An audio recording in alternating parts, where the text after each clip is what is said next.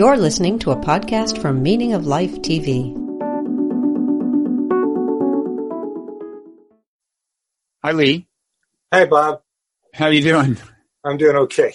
Good.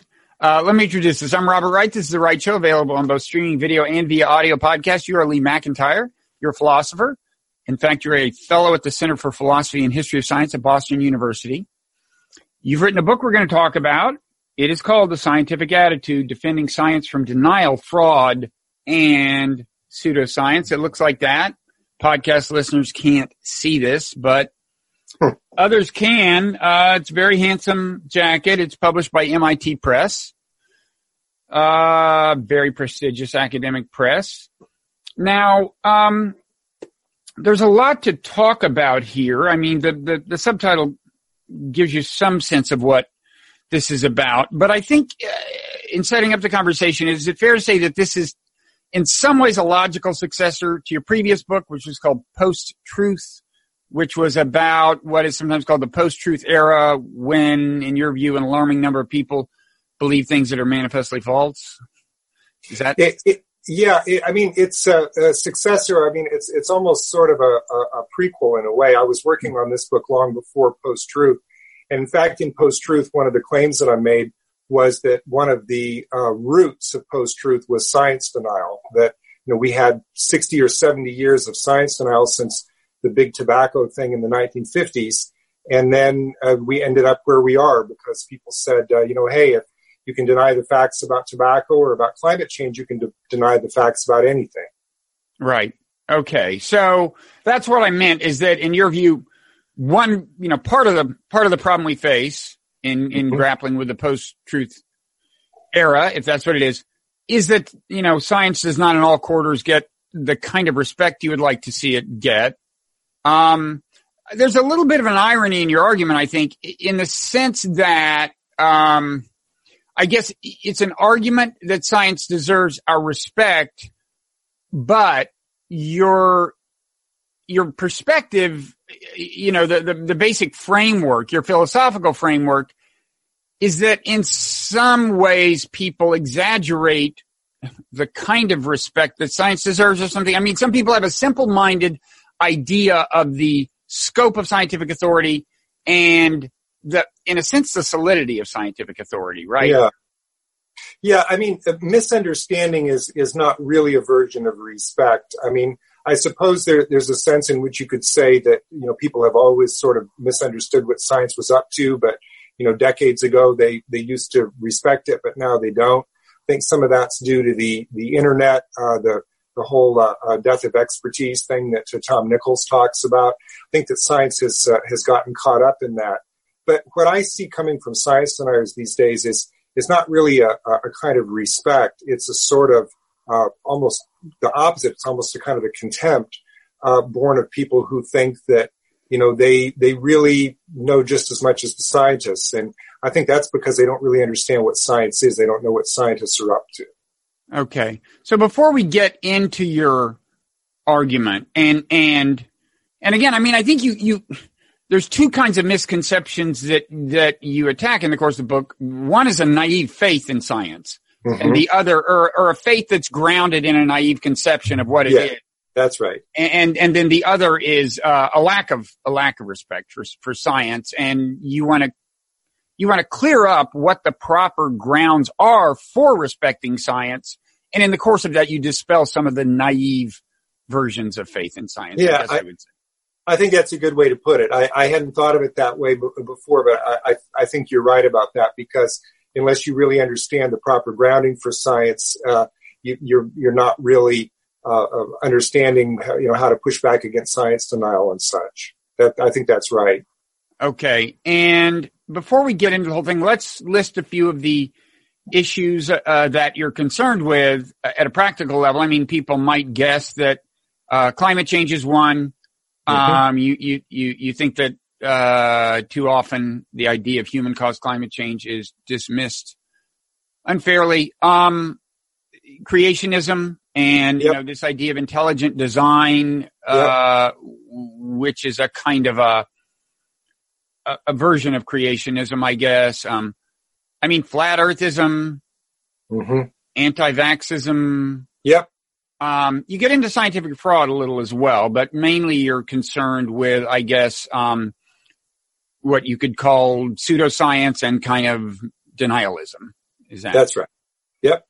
So, so why don't we start at the beginning with what you might consider some naive sources of faith in science. For example, there are people who think that science proves things, that there are theories that are proven, and I think you would agree that you should never use the word proof to describe a scientific finding or theory. Is that fair? Yeah, I think that's fair. I think that's one of the myths that people have about science, and they use that myth to have unreasonable expectations of what science can do. I think you can draw a straight line from that sort of a claim to the idea that, come back to me when it's settled science or when you've got more data, or the idea that evolution's just a theory. That's where that comes from. Mm-hmm. So why is it that proof isn't a valid idea in the context of science, as opposed to, say, in the context of math?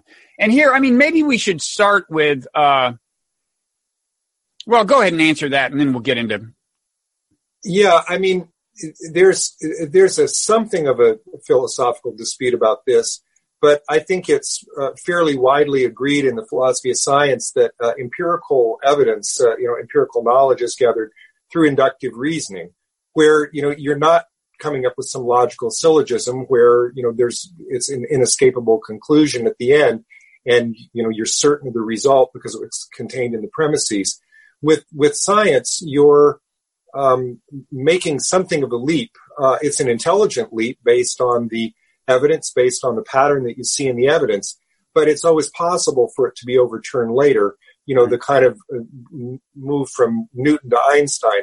That's the sort of thing that's always waiting in the closet in science, is this idea that, when more evidence comes in, it will be possible that even the best corroborated theory will be overthrown. And that's, some people look at that as a weakness of science. I think of that as a strength of science, because it means that science is always open to learning more. It means that, scientists are open to new evidence, and they have to be skeptical and they have to test it, but they are always allowing for the idea that as more data come in, the picture will get clearer. Mm-hmm.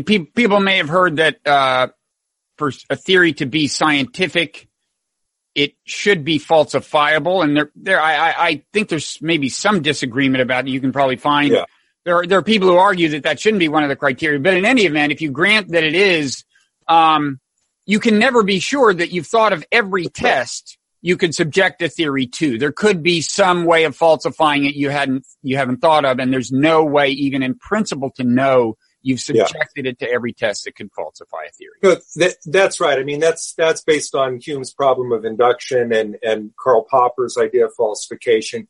And Karl Popper is one of the giants in the philosophy of science. And some of what I say in the book, as I make clear, obviously is Popperian. I enjoy his philosophy, but I don't like to. My own view is that the distinction between science and non-science isn't a matter of logic. It's not a matter of method. It's a matter of attitude. So I really go back to something that Popper talks about early in his work, which he talks about the critical attitude of science, which is kind of the foundation for his idea of falsification. But then in his zeal to take that critical attitude and make it into something perfect, make it into something that's razor sharp that he can use as a criteria of demarcation, he makes it a matter of logic. And this is when he says, no, science is actually deductive. It's actually there because there's a logical move you can make in deduction with falsification. And so that's something that Popper just sort of set the field on its ear for the last 100 years. Now, did you say deductive? Deduction, yes. Where did Popper? Now, he's like early mid 20th century, early 20th century, I guess. One of the first, I think maybe the first kind of popularly famous, almost, philosophers of science. Oh, yes. Right? I mean, a lot of what people might learn in kind of high school about what science is comes from Popper. So what did he say was deductive about science? I mean, we've covered the inductive, the idea that, you look around at, you see a lot of evidence and you kind of come up with a single principle that might explain it. That's induction. Where does Popper see the deduction coming in? So this is one of the absolutely most clever moves I've ever seen a philosopher make. I mean, this was, you could make the argument, this is why I got into philosophy, because I read Popper's book, Conjectures and Refutations, when I was 19. And that was it. I was going to become a philosopher of science after that. So he claims that he can solve not only the problem of demarcating science from non-science, but that he can really dissolve Hume's problem of induction. And he does it like this. So the simplest deductive argument is if P then Q and P therefore Q. So that's the a simple sort of a deductive argument. It's so famous it's got a name, modus ponens, and it means that if the premises are true, then the conclusion's true. That's just what deduction means. Mm-hmm. And Popper was wrestling with this idea that everybody thought that science was based on induction, and he said, no, wait a minute. If it's based on induction, then that means that we've got this open-ended problem. We've got the idea that science can never be certain. And again, for him, that didn't seem rigorous enough. And so he looked at the logic a little bit more, and he realized that there was another deductively valid syllogism, which is related to the one that I just gave you, called modus tollens. And it goes like this. If P then Q, not Q, therefore not P. Right. Now, that's beautiful because that's deductively valid. Right. And so he founded his entire philosophy of science on the idea that what they were doing in science is saying, if P then Q, and then they would look for not Q. If they could find, that is, if they could find a falsifying instance for any law, then that law was overturned. And that was a way to get certainty in science. And it's just, I mean, it's a beautiful, gorgeous idea, but I think that it pushes it too far because there are several technical problems with that in relating it to science. So just to briefly make it concrete, so it's like, if my theory is correct, then these two balls, though of different weights, will fall at the same velocity. If they don't fall at the same velocity, then my theory is false. If you accept that premise, then the conclusion follows, and that would be an example of falsification. That's exactly right. Popper's great inspiration here was Einstein. Einstein making the prediction that, if his theory of relativity was correct, you would be able to see light bend in a strong gravitational field. So Eddington goes out, he does his experiment, and lo and behold, the light bent just to the degree that Popper said it would. And somebody came up to him afterward and asked, what would you have done if it hadn't bent? Well, he made a joke about it. He said, I would have felt sorry for the good Lord because the theory's correct. But that's actually not a falsificationist thing. Popper wouldn't have liked that because what he should have said if he was a falsificationist is, then I would have had to give up my theory. Because that's the idea. If you make this risky prediction and the prediction isn't borne out, then the theory's wrong. So Popper was right that any attempted falsification, including a successful falsification, is premised on deductive logic, but the problem is the only thing you can ever be deductively sure of is that a theory's false, right? In other words, there's no application of deduction that allows you to say the theory is true. That is exactly right. All that it allows you to do is to get rid of wrong theories. It doesn't allow you to say that any theory is right. Worse than that, Bob, worse. It doesn't allow you to build any warrant for your true theories. It doesn't allow you to say that because a theory has passed successive tests again and again and again, that it's more likely to be true. It just means that it survived to fight another day. This was a problem that Popper wrestled with his entire career, and he sort of. Now, wait, are you saying that you're solve it, but it didn't work? Okay, so first let me get clear. So Popper really didn't get what I said, that the fact that deduction enters into the falsification process doesn't mean we can ever have the confidence in a theory that that deduction generally permits. He didn't get that? Well, he did get it on one level, but then I think that what bothered him was that what that means is that you're not ever able to say that, because you've got this great scientific theory that survived all these tests, that makes it more likely to be true. And he wanted it to be true. He wanted that pattern of reasoning. Survive, therefore it's more likely to be true. Well, but that's a different thing. You're saying that it's not valid to say that our confidence in the theory grows with the passing of each. You're saying that's not even valid. In other words, let's grant that it can't get beyond 99.99%, but you're saying that it's not necessarily the case that we can talk about the level of confidence growing as a theory survives successive tests. That's right. So what you said before was that all we can ever do is show a theory's wrong, not show that it's right. And that's absolutely correct. And I think that Popper would have agreed with that. But then he wants to quibble a little bit because he wants to say, well, we can't show that it's correct, but we can have greater and greater and greater confidence that it's correct. But no, you can't. Problem of induction. You still can't do it. This goes straight back to David Hume. And this is all just this hell of an onion that philosophers of science have been taking apart for the last 100 years. But it's part of why I stopped trying to solve it.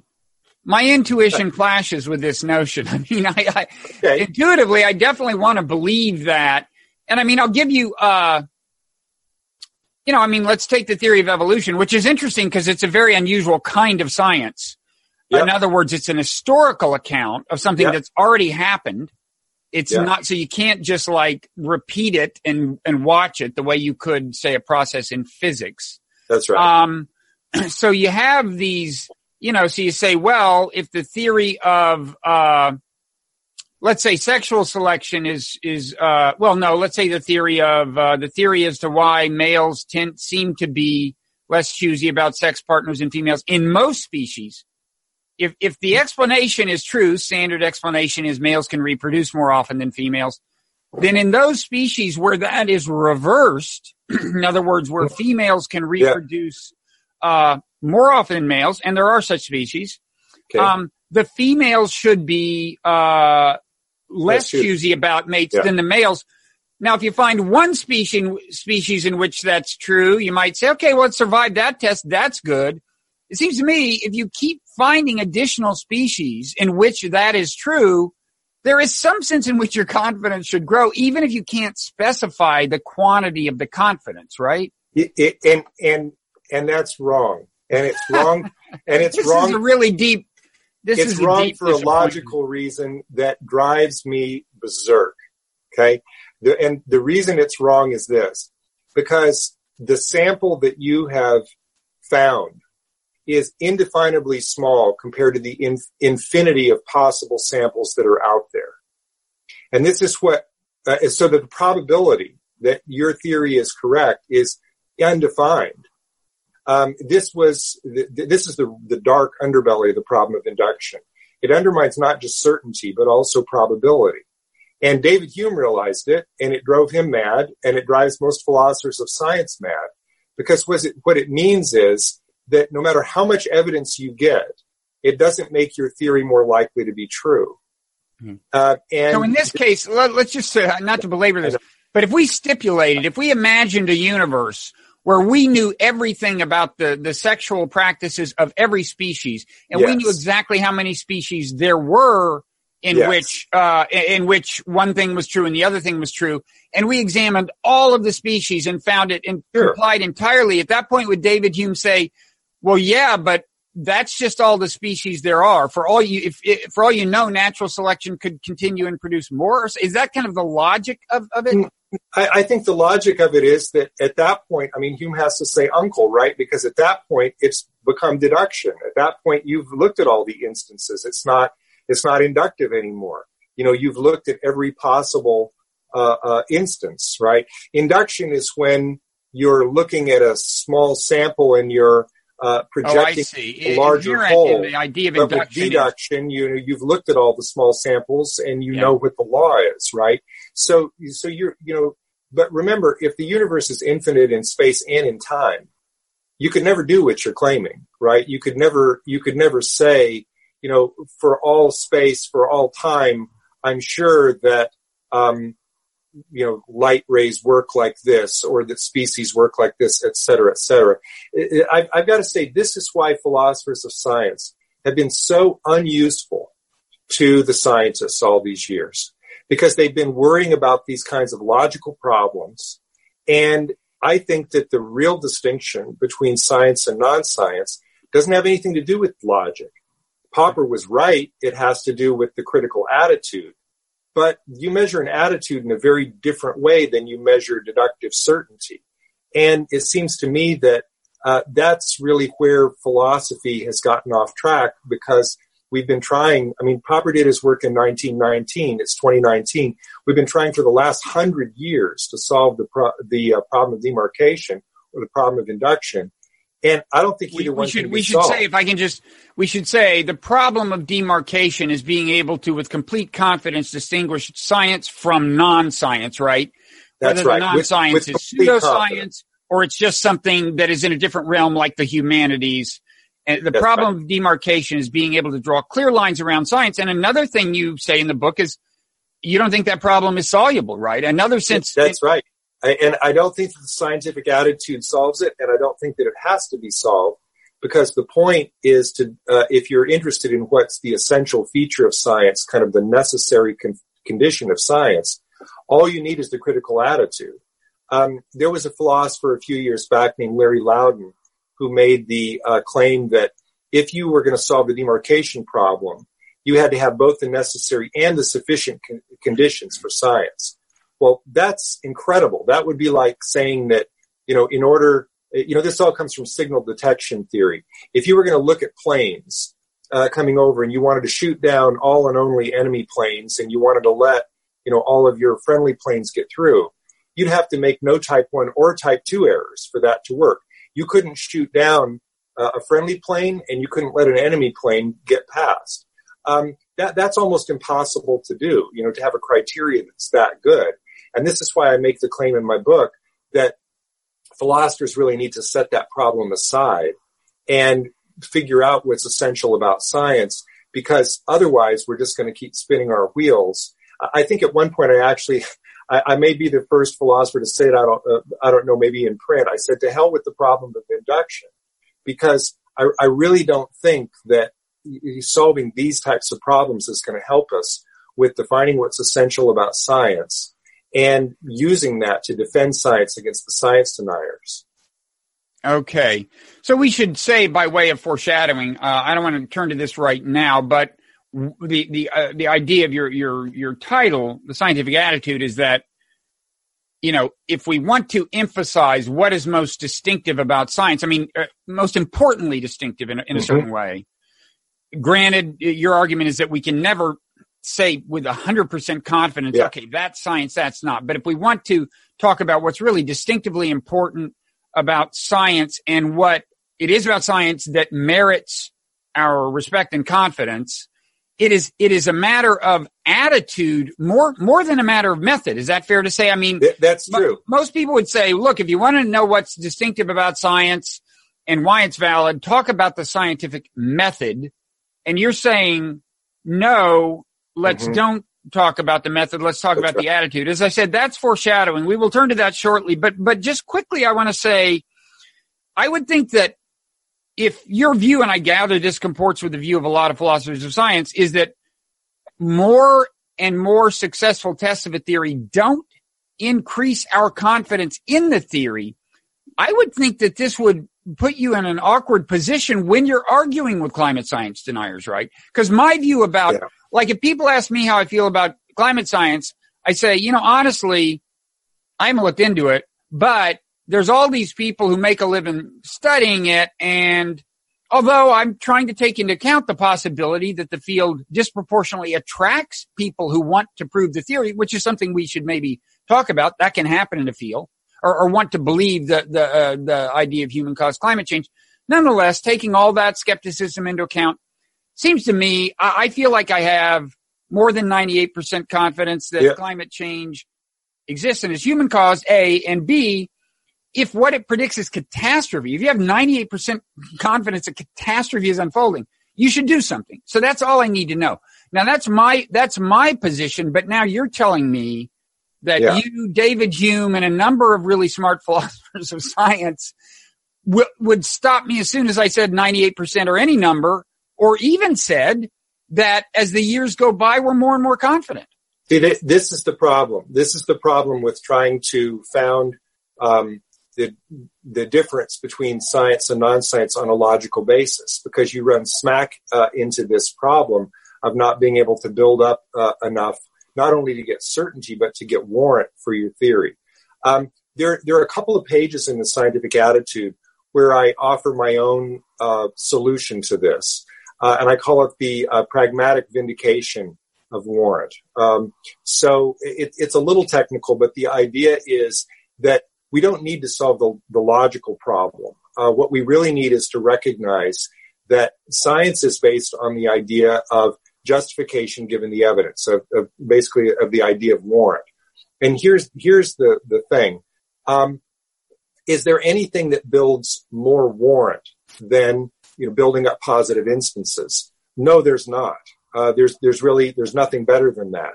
So that's the best you can do. That's the only thing that you can rely on in building up warrant. It's a move that I borrowed from Reichenbach, Hans Reichenbach, who made a similar move against the problem of induction, claiming that, look, induction isn't perfect, but if there's any regularity in the universe, induction's going to pick it up. So go ahead and use it. It's not vindicated. It's not validated. It's not perfect, but it's vindicated. It's the best you're going to do. I kind of feel the same way about warrant, about the problem that you just named. I think that, you're never going to get to 100% certainty, but what you are going to get to is the point where you can say, look, the evidence for climate change is now at the 5 sigma level. That means that there's a 1 out of a million chance that the science deniers are right. Okay, but wait a second. That's really overwhelming probability. Okay, but that seems to me in contradiction with what I had understood you to say before. That no matter how many tests the theory passes, we can't. I thought you said both. We can't specify a quantitative level of confidence. That's right. B, we can't even say our confidence is growing. So how can you say there's only a 1 in blank chance that they're wrong? Well, right? Remember, the problem is there's a difference between Popper's theory and my theory. If you're trying to do what Popper's doing, and you're trying to found the difference between science and non-science on a logical basis, then you run smack into that problem that you just said. But if you give up the idea that you have to do that what you're trying to do is to found science on some sort of deductive certainty or some logic or some methodology that's perfect, and it's instead founded on the idea of the scientific attitude, then you've relieved yourself of that burden, okay? And as I say in the book, of course positive instances count. Of course evidence counts. Of course building up more and more tests of a theory give the theory more warrant. That's just that's what I call the pragmatic vindication of warrant. It's this idea that, there's no better possible alternative to building up confidence for believing anything in the world. And so the issue is science equipped to do that? Yes, it is. And this is it's a vindication. It's not a validation. It's a vindication of the way that science works. So what I'm trying to do in the book, in the early part of the book, is not to get caught on the horns of all of these difficulties that philosophers of science have created for themselves over the last 100 years in trying to solve this problem.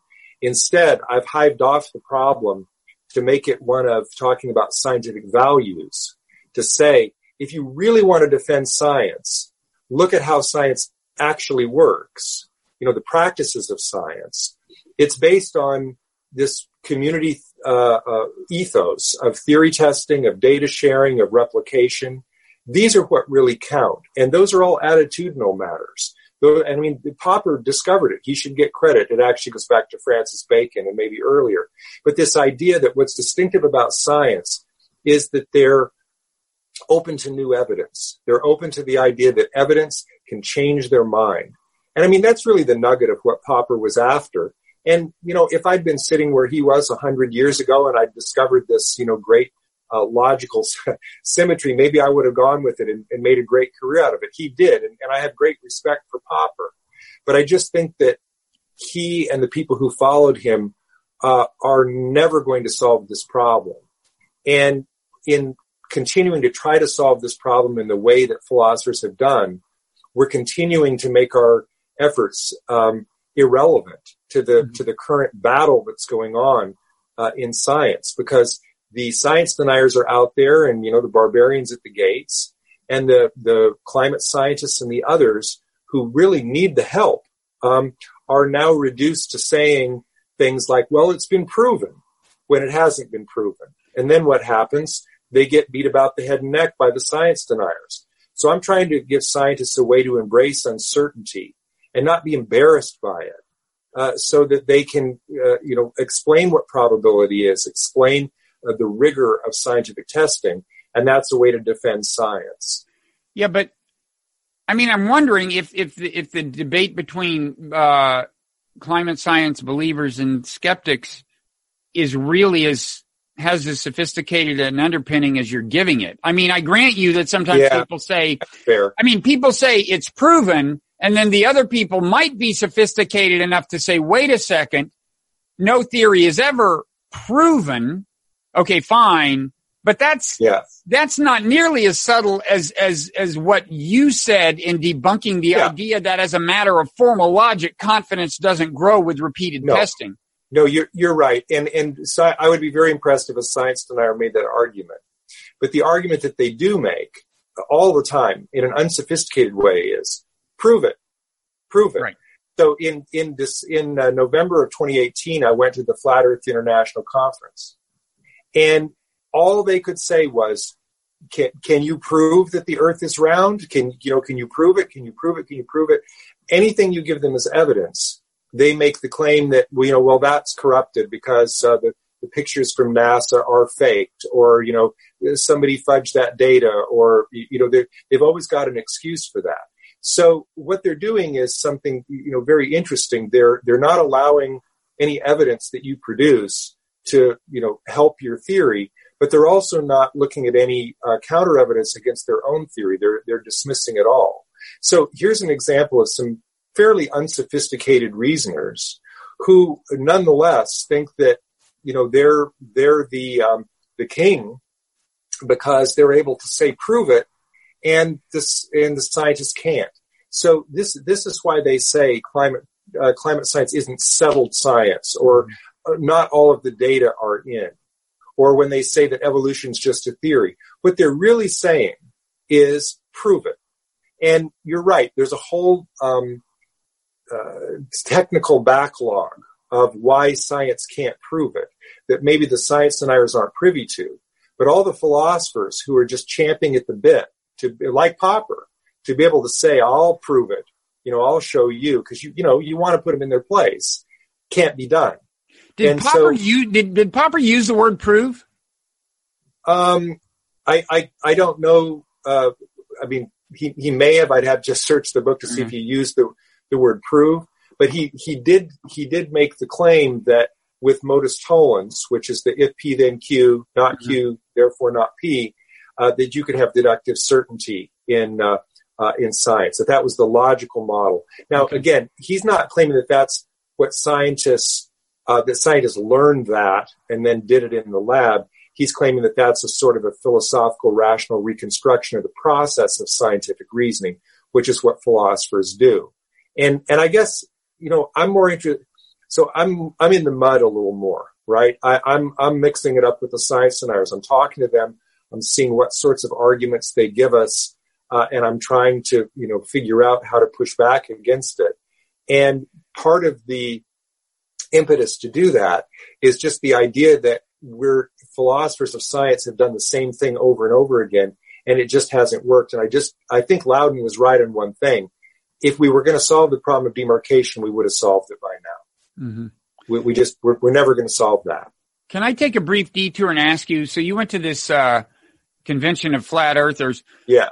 Did you come away with any sociological observations? In other words, like, is there anything, what kinds of people are these? I mean, it's like, I've known creationists. I have relatives, you know, I mean, I was brought up among creationists and I've met, you know, kind of, you might say high level sophisticated creationists, you know, people with PhDs in math who are into intelligent design and are doing these arcane and so on. But, what flat earthers, I just never run into them. And so, well, they're all in one place. They're all at the Flat Earth International Conference. I shouldn't say that because they're also the Flat Earth Society, and they hate one another. It's different factions.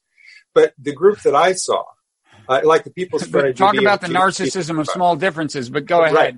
That's right. So, I mean, the weird part is that they seemed like anyone else. They really, if you weren't talking about flat Earth, you would not have guessed that they were flat earthers. The one, I mean, sociologically, young, old, I didn't notice any political differences. I didn't notice gender differences. I mean, there were all sorts of people there. I mean, I saw a lot of black T-shirts. Sometimes it seemed a little bit like a Metallica concert, right? But it seemed. I did come away with some observations. One was that they were almost to a person conspiracy theorists. They almost all believed in chemtrails and trutherism about 9/11, et cetera, et cetera. Huh. So that was one kind of spooky thing.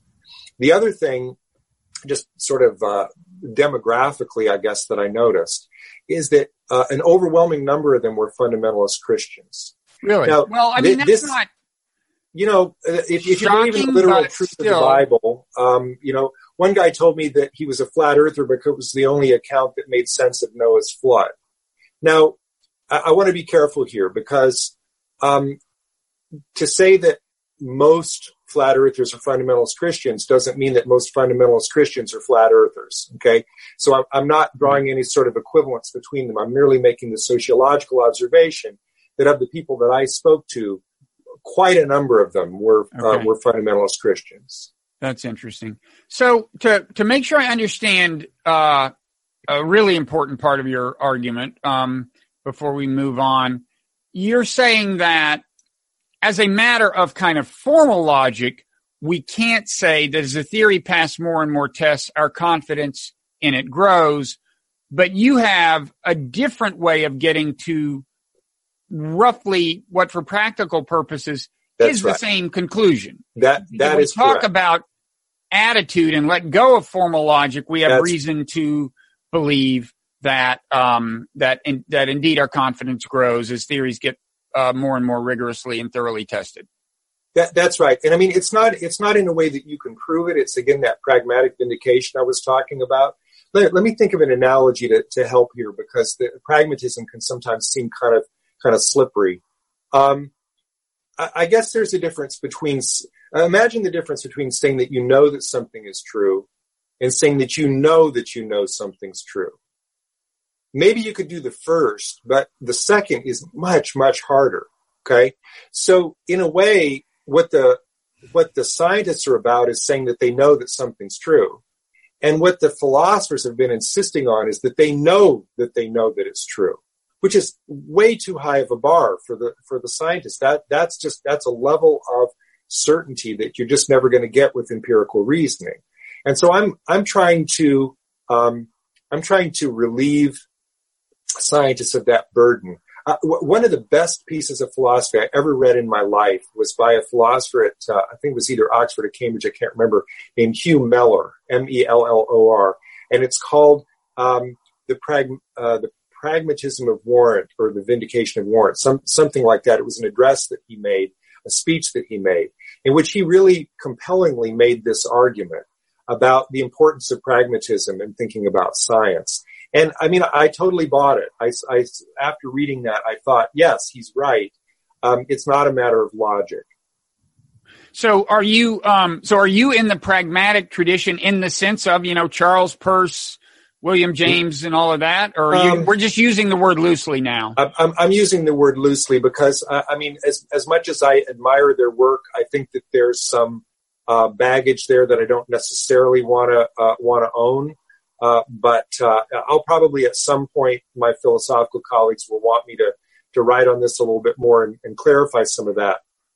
But for now, there are a couple of pages in Scientific Attitude where I do use the word pragmatic vindication, just in the same way that Reichenbach did about induction, because it allows me to make this move of saying, look, I can't prove to you that science is going to work in a way that leads you to deductive certainty.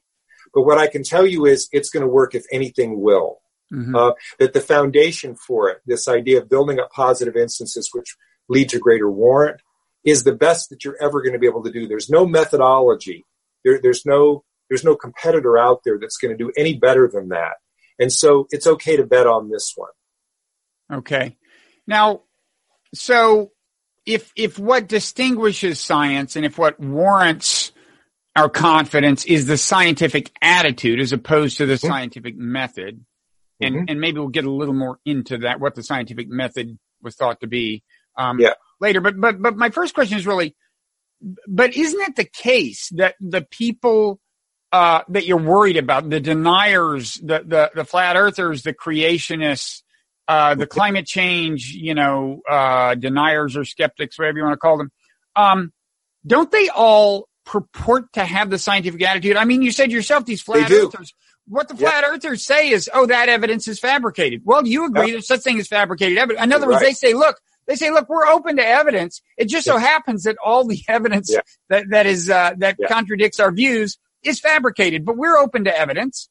You're exactly right, and it's maddening because when you're with them, they will claim that they're the real skeptics or that they're the better reasoners or they're the real scientists.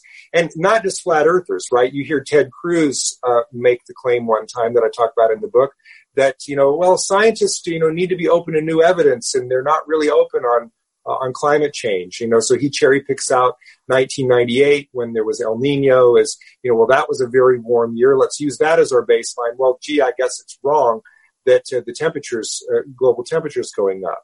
So, so he'll make that move. Other science deniers make that move as well. You're right. Science deniers often claim that they have the right attitude. In fact, a better attitude. This is why I gave my formal rendering of the scientific attitude 2 theses. First, you have to care about evidence. Now, again, science deniers will say they care about evidence, but here comes the second part. You have to be willing to allow evidence, new evidence, to change your mind. And that's where I got them. That's where the science deniers don't have the scientific attitude. And I can give you an example, if you like, from somebody that I encountered at the Flat Earth Convention who more or less proved this to me, gave me a prime example of it. So, I went into that conference understanding that I couldn't provide them with evidence. The evidence for flat Earth has been around since Pythagoras, 2,300 years of evidence and they still don't believe it. I'm not going to come in and pull a gyroscope out of my pocket and convince them. So I'm a philosopher. So I said, okay, here's what I'm going to do. I'm going to use Popper's question. I'm going to say, what evidence would it take to convince you that you were wrong? And they couldn't do it. They couldn't answer that question. And I sat down with one guy. I bought him dinner and we sat down for 2 hours. And I went over everything with this guy, every possible experiment we could do, rocket travel, everything. And we finally got to this. I said, look, you guys believe that Antarctica is not a continent. You think that Antarctica is an ice wall that's spread out around the perimeter of the Earth, which means that we shouldn't be able to fly over Antarctica. And he said, that's right. And I said, why do I have this? And I pulled a schedule out of my pocket for a flight from Auckland, New Zealand to Santiago, Chile. And he said, well, have you been on that flight? And I said, no, let's go. I'll crowdfund this. I'll get my science buddies and we'll raise money and we'll go on this flight. And he said, okay, we can hold hands. He was joking with me. I said, okay, let's do it. And then I said, okay, but let's agree in advance on a criteria because I don't want to get back from, $8,000 trip and find out that, you said, oh no, there's the glass was curved and I couldn't see, something like that. So I said, let's come up with a criteria. And I suggested this. If you think that the Antarctic is an ice wall, then it's tens of thousands of miles long. So we shouldn't be able to fly over it without refueling. But if I'm right, then we can fly over Antarctica and we won't refuel. And he shook hands on it and said, agreed. And I was thinking, oh boy, because I'm going to get you and, Shermer and everybody else to contribute money to this, right? This is going to be the greatest thing ever. 2 minutes later, he backed out of it. He said that he didn't want to do it because he thought that the entire history of aviation might be a hoax to prove that planes needed to land to refuel, when in actual fact, a plane could go anywhere in the world on, 1 gallon of fuel. And so I said, so what you're basically saying that it's just a giant conspiracy that started before either of us were born, against the day when you and I are now sitting here at the Flat Earth Convention having a conversation, and I'm about to use, this criteria to prove to you that the Earth isn't flat. And he said, that's right. Now that was as clear as a bell to me, that he didn't have the scientific attitude because he was not willing to allow any experiment to change his mind. Yeah, well, he was particularly creative in that regard, I would say. At the same time, what's that? At the same time, I think you'll agree that to some extent, the cognitive mechanism that's in play in him is something we are all prey to, right? I mean, yes. We all get attached to our theories. Oh, yes. And we come up with reasons to dismiss, at first glance at least, evidence that seems to that it's just automatic. It's right? so human. It's so human. It's a cognitive bias. But here's the second thing that I have to make sure to say about the scientific attitude. The scientific attitude can't really be measured by somebody's attitude about themselves. It's demonstrated through their behavior. And as such, it's judged by other people. Okay. So in science, the scientific attitude is a community ethos, and it's measured by these practices of science that I talked about earlier. So that even if a scientist feels that he or she has a scientific attitude, they're really not the judge. It's the community. It's the practices of the community that's the judge of whether or not that person has it or not. But just imagine a scientist who tried to insulate his or her theory in the way that flat earther did. They'd be drummed out of the profession. Right. But in flat earth, that's allowed. My friend Nareta Kurtka calls that a belief buddy. Okay. So in science, you use other people to test your theory, to keep you honest in a way. But in conspiracy theories, in science denial and pseudoscience, you want belief buddies. You want people to feed your confirmation bias, to tell you, oh yeah, that's right, that's right. All you want is positive evidence that your theory is correct, and you're never actually willing to test it. But you do find in science, and maybe you'll say these people don't really have the scientific attitude, but you do have in science and certainly social science, maybe we'll get to your ideas about social science, but you find coalitions who adhere to theories, and they do give each other support in resisting evidence that is contrary. I mean, as you know, social psychology has undergone something of a crisis where they found that there were people who perhaps arguably were ideologically motivated, but for whatever reason, they were a little too quick to establish certain things about human psychology experimentally. And a number of them found support for these things, and they do form coalitions in a sense. And in fact, even, we've talked about Karl Popper, another giant, of course, in the philosophy of science is Thomas Kuhn. And I haven't read him. I don't know how. I think it would be pretty hard to read him, but I'm sure you have. But in any event, he is said to have said, scientists never actually get convinced to abandon the paradigm. It's just they die. And a new generation of scientists sees the merit of the new paradigm, right? Yeah. He's kind of famous for that idea as well as others. But no, that's an interesting idea. I mean, he's overstating it, but there's something to that. Look, there is a problem even for scientists, because scientists have cognitive bias like the rest of us. Mm-hmm.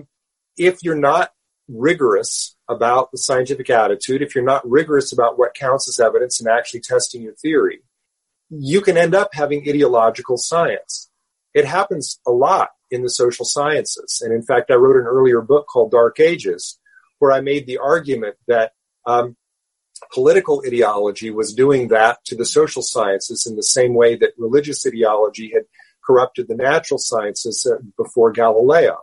That there was this sense in which it really should be a scandal in the social sciences that some studies of immigration show that immigrants are a net drag on the economy. Some show that they're a net gain, or that there are no really definitive studies on whether or not handguns deter crime, or on whether the death penalty deters murder, or all of these other things that are these big, splashy, important things that you wish you had answers to, and there are right answers to these questions, but the social sciences just seem ill-equipped to find them. Well, but also doesn't the subject matter pose unique challenges? I mean, you can't, either for ethical reasons or as a practical matter, you often can't do the controlled experiment, including with many of those, with handgun, all of those, I would say. You can't do the controlled experiment. So you can't, right. What you can do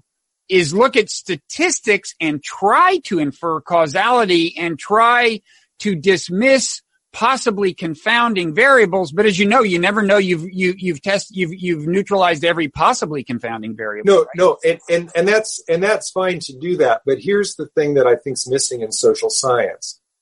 If you know in advance how you want the data to come out, that's going to mess up the way that you do it. Sure. And you're right that if there are these big ideological groups, if there are factions, sometimes the overwhelming majority of the profession all want the data to show one thing, they're going to find it. I mean, that's how you're going to interpret. You've got these degrees of freedom in scientific work where, you're able to favorably interpret the data. And I think that happens in all science, but it's especially rampant in the social sciences. Now, look, one point that I make in the book is that you can get out of that, because medicine used to be in exactly that spot. But, before the 1840s, medicine was not a science. Medicine had this problem of intuition and folk wisdom and, thinking that because you wanted something to be true, it was true. Well, these days, and so of course, clinical researchers and physicians have values. Of course, health is better than disease and life is better than death. But they found a way not to let that mess up their studies through double-blind controlled experiments. Mm-hmm. So they embraced the scientific attitude. Round about the time that Semmelweis was, doing his work on childbed fever, and then Lister, and Koch, all these other Pasteur, all these other giants in mid-19th century medicine started to embrace the scientific attitude and brought about a revolution. We need that revolution in the social sciences, because without that, I think we're just going to continue to have the sort of social science that we've had, which, again, we would never tolerate in the natural sciences. Yeah, I mean, again, some of the questions are not amenable to controlled experimentation, but in social psychology, a lot of those, they were controlled experiments, and the problem was they were not being strict enough in the in the methodology, and they were doing various. Yeah, I mean, I did my dissertation on the methodological barriers to a science of human behavior. Talked about complexity, openness, controlled experimentation. You're right; those are all real barriers. But the real barrier is not having the scientific attitude. The real barrier is not being motivated to find a way to really hear what the data have to say to you.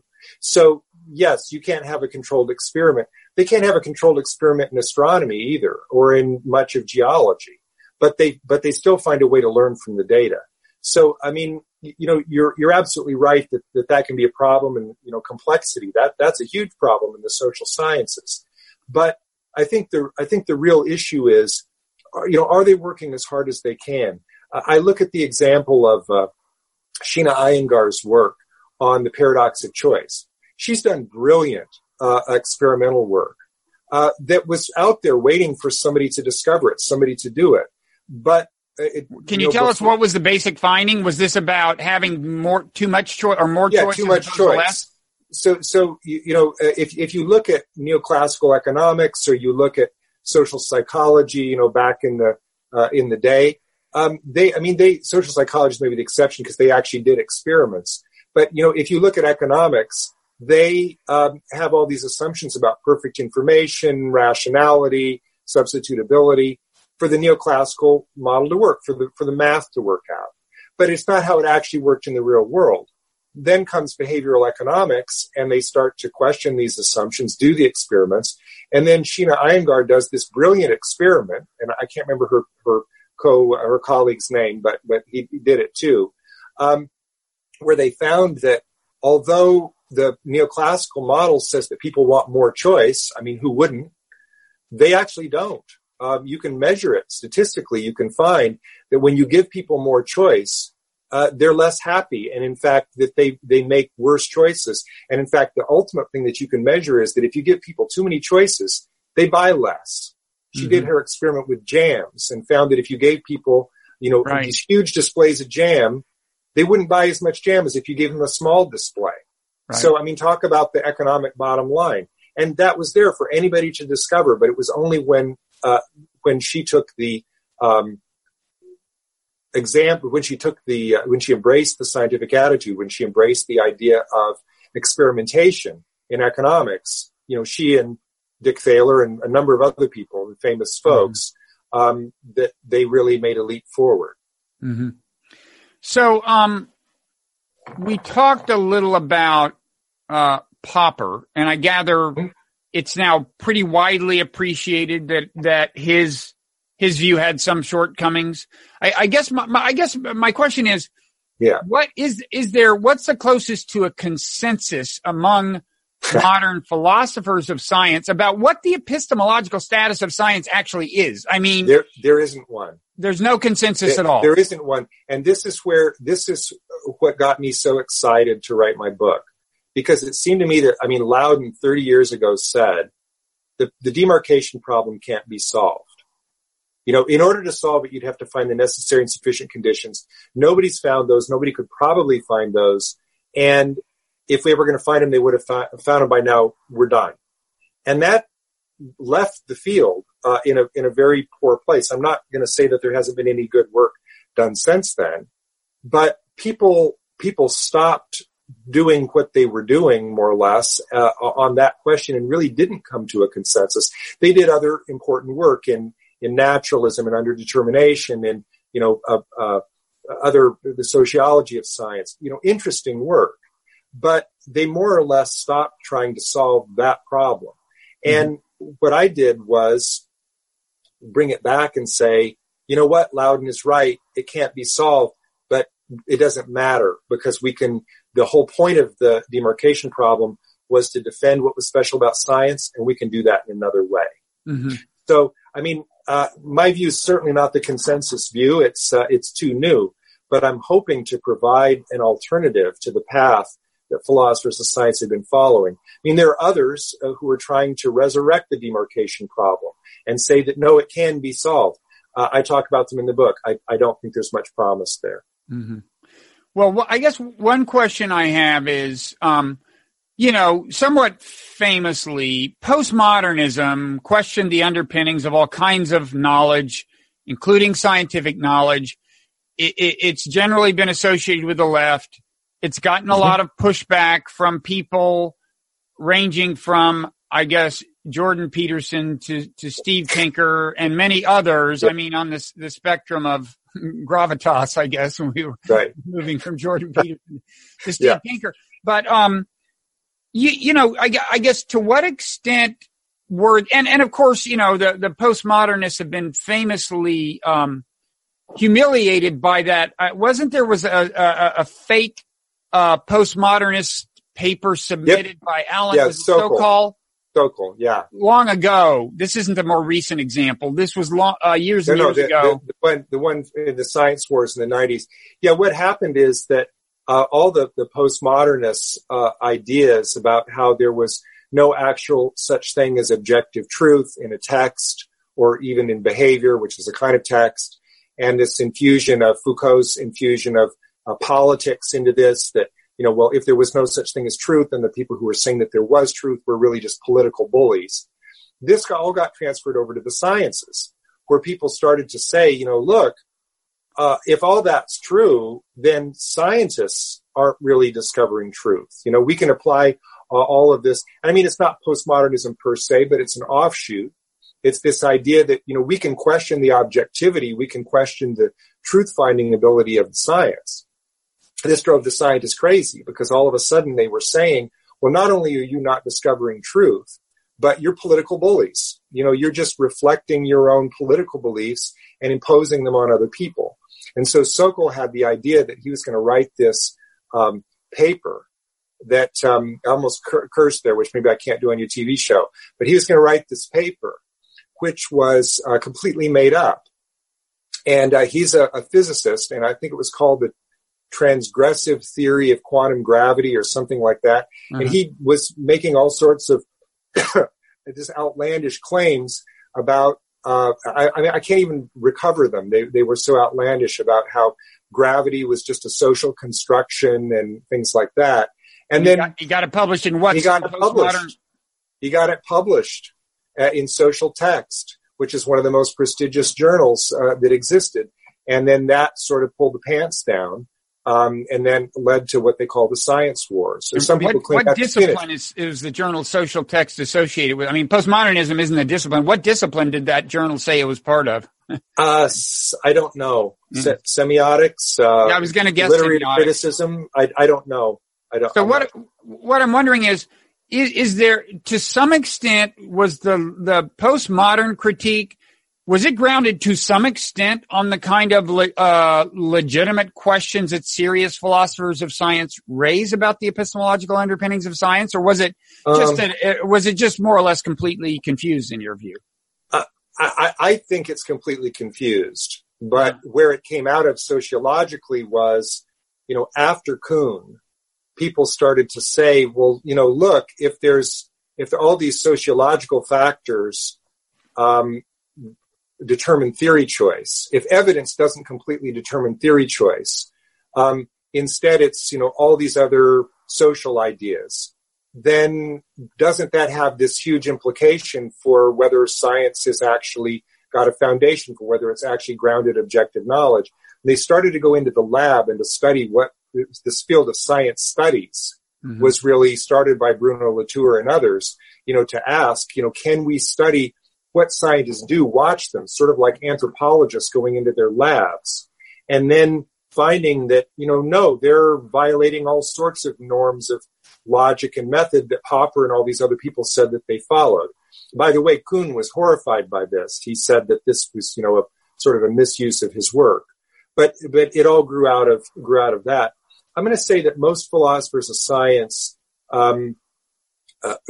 have great respect for science, and we're just a little bit put out by that. I mean, there's Feyerabend and other people who are kind of, the firebrands, who, claim there is no method, there is no logic, it's, it's all just opinion. But I don't know that last part, if he said it's all just opinion, but he said there was no method, no logic to science. It was just, it was chaos for a while there in the field. So my final question is about kinds of overconfidence that you sometimes see in scientists. This isn't mainly what your book is about, but I know you're aware of the issue. And there's a couple of categories. I mean, one is what's called naive realism, which you mentioned in the book at least, and that I don't think we need to get into that deeply. But, okay. I mean, so to speak, I mean, either you get in deeply or you don't get in at all. But I mean, I guess you would say, well, I mean, we could pause and just say that it is what the assumption that what your senses perceive is like exactly what's out there, right? Is that's naive realism. Yeah. And, sometimes philosophers of science accuse scientists of being naive realists.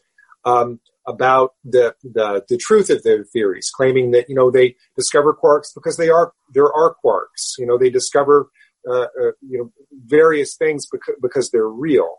And, so they're not allowing that, maybe there are other ways of explaining the same data, or that there are sometimes theoretical entities that they're just using as a metaphor. Now, this has led to furious debate. I mean, if you want to know what the philosophy of science has been up to for the last 30 years, this is what they've been up to, is having debates over what's called realism versus anti-realism. And the realist claim is that the success of science suggests the reality of the things that it's proposing, that it would be a miracle if science worked as well as it did, if there weren't quarks, if there wasn't gravity, et cetera, et cetera. So even though these are, invented theoretical entities, they must correspond to something actual in the universe, otherwise they wouldn't work. The anti-realists say, well, there are different types of anti-realists, but just to tweak it a little bit, the kind of anti-realist that I am says that that's nuts, because there are an infinite number of possible ways of connecting any finite number of data points. There are an infinite number of theories, and that just because your theory works doesn't mean that it's true. It means that it's well corroborated, but it doesn't necessarily mean that it's the best theory. So we'll go back to that pragmatism issue for a minute. Maybe it means that it's a good theory. Maybe it means it's the best one that you've got for now. Right. But it doesn't mean that it's true. And so, you said overconfidence. I'd use the word hubris. It's the hubris of thinking that just because your theory works, that it's true. And I think that you can never get there. I think that there's always just that little bit of an edge that over the horizon that you can't see, that suggests that your theory might not be true. Now, that might sound like a contradiction with what I said before about pragmatic vindication and warrant, but remember, I'm giving up the idea that scientists have to say that they know what they know, that they have to be absolutely certain about it. But when philosophers come along and say, oh no, those theories are true, they're certain, they're guaranteed 100%, given how well the theories have worked, that's where I check out. I don't think that you can necessarily know that a theory is true because, again, there's always that more data over the horizon, which is exciting. It's what makes science so exciting. This is the part of the book that didn't get published. I had a whole chapter on it's called The Problem of Underdetermination. And I finally, for pity's sake, cut it, and I'm going to publish it as a separate article because it was too much for a trade book. And, but I think there is a contribution to be made there to the argument, but I'll make it separately some other time. So in other words, what we can say is things like when we proceed on the assumptions that electrons do exist as we conceive of them, that does enable us to build these machines that successfully do these things. So in that sense, there must be something out there that, bears a relationship to this thing. It's not we're imagining something entirely, but as for whether electrons exist per se, quantum physics went on to give us reason to doubt that we had a clear idea of what an electron is. And Einstein overcame Newton. I mean, we can have the best corroboration to think that something is true, and then that next little bit of evidence convinces us that there's an alternative way to explain it. I mean, Einstein and Newton both explained basically the same facts, but they did it in radically alternative ways. So was Newton's theory of gravity true? No, it wasn't true. And Einstein's may or may not be true. We don't know. What we can say is that, yes, I believe in, when I say I'm an anti-realist, I think there's reality. It's just that I'm an epistemological anti-realist. I don't think that the success of your theory gives you any certainty that you know reality. I'm kind of with Plato in the cave there. I think we're looking at the shadows and we don't know what it looks like outside the cave. Okay, well, maybe that's a good enough place to end it. I was also going to ask you about scientism and the other form of hubris. If you have any quick examples of that, of people, in other words, scientists or sympathizers of science who themselves have an exaggerated conception of the scope of the scope of science's authority. It's a danger. I went to a conference one time on scientism, which was what convinced me to write The Scientific Attitude, because my paper was basically saying you guys really think that scientism is our biggest problem? I mean, the science deniers are knocking down the doors, and you think that the biggest problem is people who are too confident in science? I mean, yes, scientism is a problem. I think it's arguably what led to that mistake I was talking about earlier with neoclassical economics. The hubris of saying, well, just, our models work so well because they look just like the models in physics. But that's, if your scientism is this idea that, you've got this methodology that works and you can apply it to anything. You can apply science to ethics. You can apply science to whatever to religion. I think that's beyond the realm. I think that science works very well where it works, but there are some areas where maybe there's truth, maybe there's knowledge to be had, but you're not going to get it through empirical reasoning. And that's, so I agree that scientism is a problem. I just have a real quarrel with the people who think that that's the main problem that we're facing these days. But don't you think it can feed the problem you're concerned about?